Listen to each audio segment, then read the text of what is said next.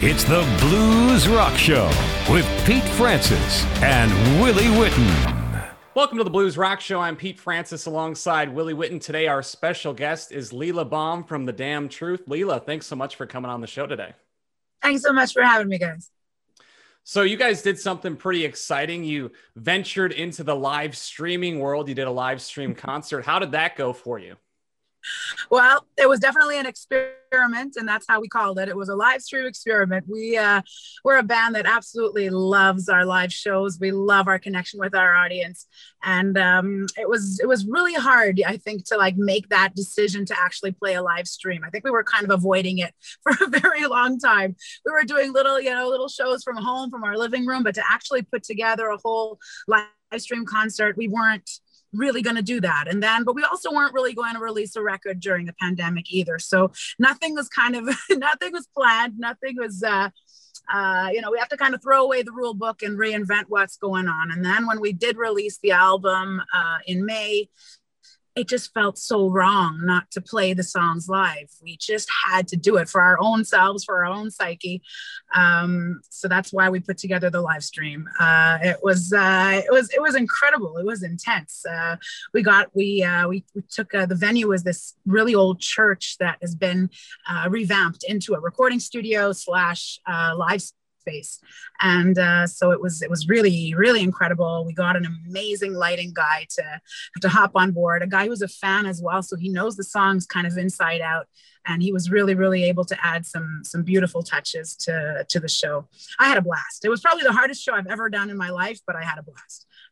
Yeah, I had seen your live stream on Joe Bonamassa's Keeping the Blues Alive stream-a-thon, and that performance really impressed me because you kind of watch some of these live streams and it can be hard to translate that same sort of energy. And I thought you guys did a really good job of bringing that energy, knowing that it is so difficult to kind of bring that same sort of energy as in, the live setting. Does that change your approach at all going into it?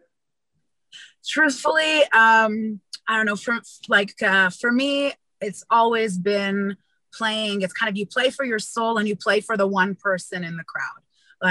We've played many a show where there were 5 people in the audience, and I still always made sure to play as if there were 10,000, because that's the only way I know how to do it. And I know it comes across. I've seen shows like that where people just don't care. They just do what they do.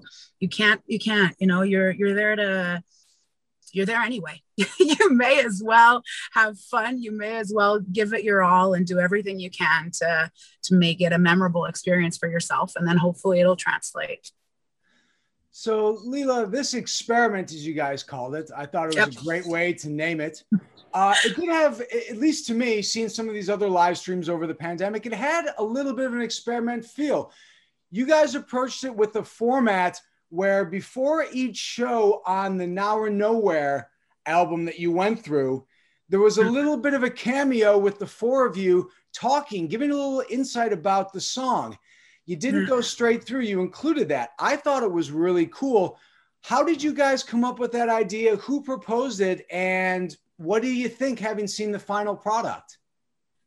Well, I think it was when we were talking with IO, our production company. They're the film guys, and they were just like, we have to make this a little bit different. We have to, touch it. It's like you said, it's an experiment. Everything is turned on its head this year, and we've just got to think outside the box and do something real. And we were definitely excited and nervous, to be all together and to play these songs for the first time. And I think it just happened very organically that the guys set up a mic in that circular, kind of backstage vibe and said, why don't you just sit down here and let's chat a little bit just before getting on stage. So it was kind of planned, but half planned. We didn't think about it. We didn't really think what was going on and what we're going to say, or it just sort of happened. Oh, sorry, I'm getting coffee. Thank you.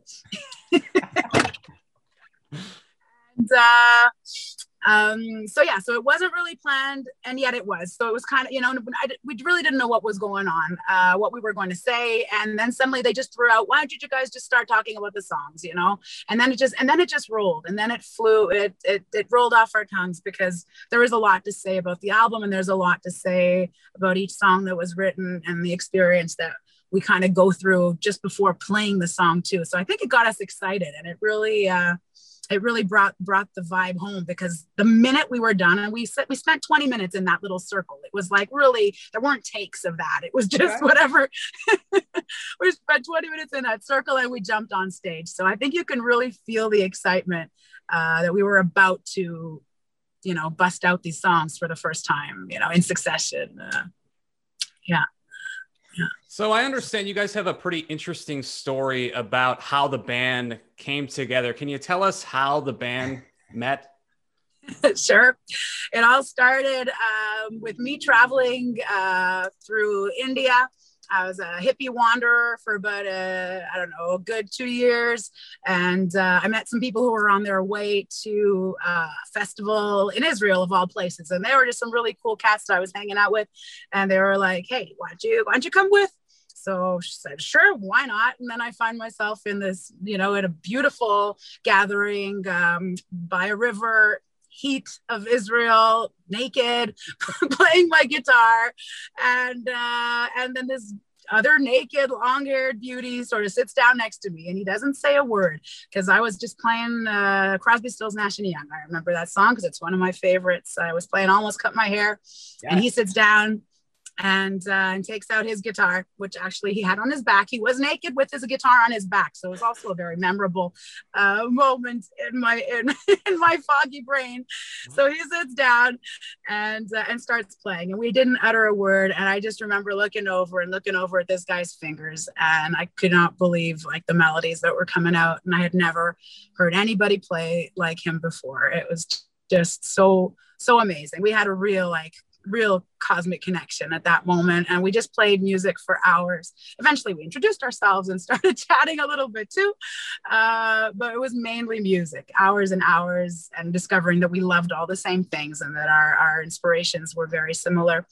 And we just knew, both of us knew, that we had to make music together. Okay, so that's a pretty standard story. Most bands, I'd say, start by naked festivals in Israel, so that's all pretty standard.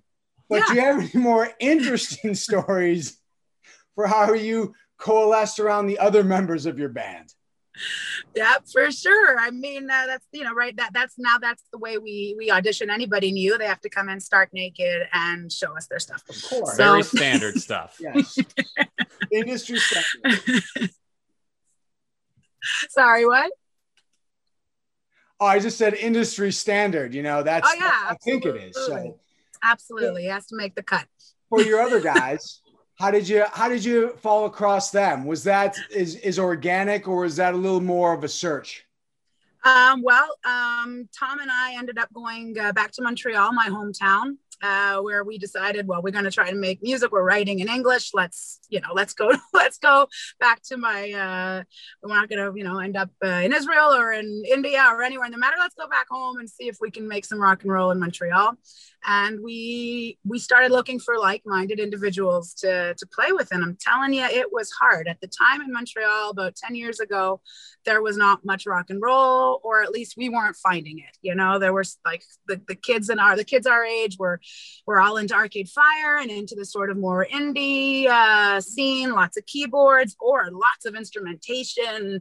We were hanging out with lots of people playing French horns and cellos, and it was really awesome, but it wasn't the rock and roll that we were looking for. So it took a while. Eventually we met this guy who was actually he was a friend that Tom auditioned to be like a backup player for, and he ended up being, I don't know if you guys know Sam Roberts, really cool Canadian actor. He's great. Yeah, he's awesome. So his drummer was the guy who met Tom, and he said, well, I've got this other girl who's looking for a backup singer, a keyboardist, guitar player. So we kind of put us all together as a backing band for this sort of pop act, which, lasted for about 2-3 months. She was on a record deal. She had we jumped right into a big Much Music video production, $1 million worth production that, was kind of fun and exciting, but nothing ever happened with her. We did a few rehearsals, but that's how the first incarnation of the band started. Our drummer and bass player at the time, and me and Tom were all hired to back up this girl. And then within 3-4 months, the project sort of disappeared, but we were all in the room together already. So we just kept jamming, and that was how the Damn Truth was born originally. So until how that did you bass player come left up with us. the band name? Yeah, it was Tom, because it was exactly from that mode of like looking for like-minded people and not finding it and not finding our scene. Not only did we have a hard time finding people to play with, we also had a hard time getting gigs and getting booked onto stuff, and like rock and roll was just not happening. So, there's that moment where you sort of think to yourself, so are we doing the right thing? Should we move, or should we change, or should we adapt? But we always had to go back to say that rock and roll is what keeps us ticking. It's what we love, and we have to make music that we want to listen to. Like that's the kind of music I want to make, and that's the truth, and that's the damn truth, and that's where it came from. That's pretty great, Leela. From the little bit I hear from you guys, and once again from the experiment that went live a few days back, I got to look at the insides of your band, and the four of you seem to be pretty lively and interesting. So Pete and I sort of want to know, do you have any good stories from the road you want to share? Because something about your band told us that you guys might have a couple. Oh yeah, for sure. I mean, there's a few. I can tell you about the first time that we took PY on the road. So PY is our newest addition, which he joined the band just after we released Devilish Folk, our prior album. And so we just released the album, where everyone's ready to go, and our bass player leaves the band. He had enough. This was our prior bass player named David. And so we're looking for a bass player, looking for somebody to jump in and like go, because the tours were booked, everything was ready. We were playing, it was like the big Oceaga festivals of the summer here in Quebec. And we're just like, okay, we need a bass player. So we auditioned a few people, and then we were super lucky that this PY kid walks in. He's like got short hair, this like he's teeny tiny skinny bloke, and he's wearing an AC/DC shirt, and he just, he came in knowing all the songs already, like prepared, and he was just great. His vibe was amazing. So we said, that's it, you're in. Next day, basically, like 24 hours later, we're on the road in the van. He's got everything he's owned with him in one little suitcase. His passport he's ready to go. And maybe 4 hours on to the road, we just gas up, and suddenly we smell smoke. And I'm like, what's going on? And just as I'm saying, guys, I smell smoke, stop the van. So some people are like pulling over and like, gesturing, get out, something's going on. We jump out of the van. The van is in flames, absolutely, completely engulfed. It was me and the band and me and Tom's kid, who is how much at the time? He was two and a half at the time, and his babysitter. And we're jumping out of the van, and we're looking at our van burning, and we are so lucky that a hockey coach was right behind us. He jumps out of his van and all gung-ho goes, "Do you want to save your stuff? You want to save your gear?" And he starts like, revving up everybody to like lift the trailer that was attached to the van, disconnect it. So that's where all the gear was. So we didn't lose any of the gear, but the van, of course, went up in flames. But we were managed to take it apart. And this was the moment. So this was like birth by fire of PY joining the Damn Truth, where he lost everything he owned, which is what I was saying there he lost his worldly possessions, his passports, every bit of clothing he owned, everything that he brought with him was gone. And he was reborn into this band. Wow. Yeah. Heavy introduction for a young kid. Well, I mean, at least it lets him know what he's getting into. I think that's fair. Yes, absolutely. Absolutely. I think, when we were stranded in that hotel room, without wheels and just a trailer to our name and crying, and that if that doesn't keep you guys together, it'll definitely tear you apart. So we did the opposite. We really got close to each other, and we're a family. We really are. Yeah. I know you guys are heading to the UK. You're going to be doing a tour over there. Have you guys ever played in the UK before? We had one night in London, because we did our European tour, and it was awesome. It was the first time we'd been over there. That was two and a half, maybe 3 years ago. I don't know. Time is muddled right now. But I think it was about 3 years ago. We were in Europe, having a blast. And we were like, but we got to get to London. Like, how can you not play London? We're so close. And the agency that we were with at the time were like, don't go to London. You're going to lose your shirt. There's no reason. You're going to pay so much money in taxes and in trying to cross that border. We're like, we can't, we've got to. So we booked our own gig, like down in downtown London at the O2, which is quite a good venue, and it ended up being one of the best nights of our tour. People had come, fans that we've made since our the Yves Saint Laurent campaign that we were on a few years back. We made a lot of fans throughout Europe and throughout like Ireland and Scotland, and people flew into this one night in London. I had friends from Sweden that flew in, people that came in from other gigs that had seen us in Amsterdam, and they wanted to see us in London as well. So it ended up being a sold out night. It was absolutely off the wall. And it was one night we spent 24 hours in the UK, and ever since we're just dying to go back because it wasn't enough. So that's the UK. Now or Nowhere is picking up a decent amount of traction. Do you guys have plans to make it back over the pond stateside so we can hear you? Oh, we can't wait, man. We cannot wait. May these borders be open already so we can, get the van going. I mean, it just doesn't make sense for us to get on a plane with all this gear. It's way too expensive. So we need the van.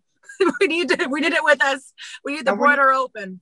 When you say the van, you're not talking about the one that went up in flames. I'm assuming you guys have since got a new, okay. Yes, yes. With the intro story in Israel and the Naked Hippie Fest, I don't know what to expect from you guys. Anything other than the damn truth. I think you guys live up to your name. You got it, man. Yeah. So where can people find the new album before we let you go?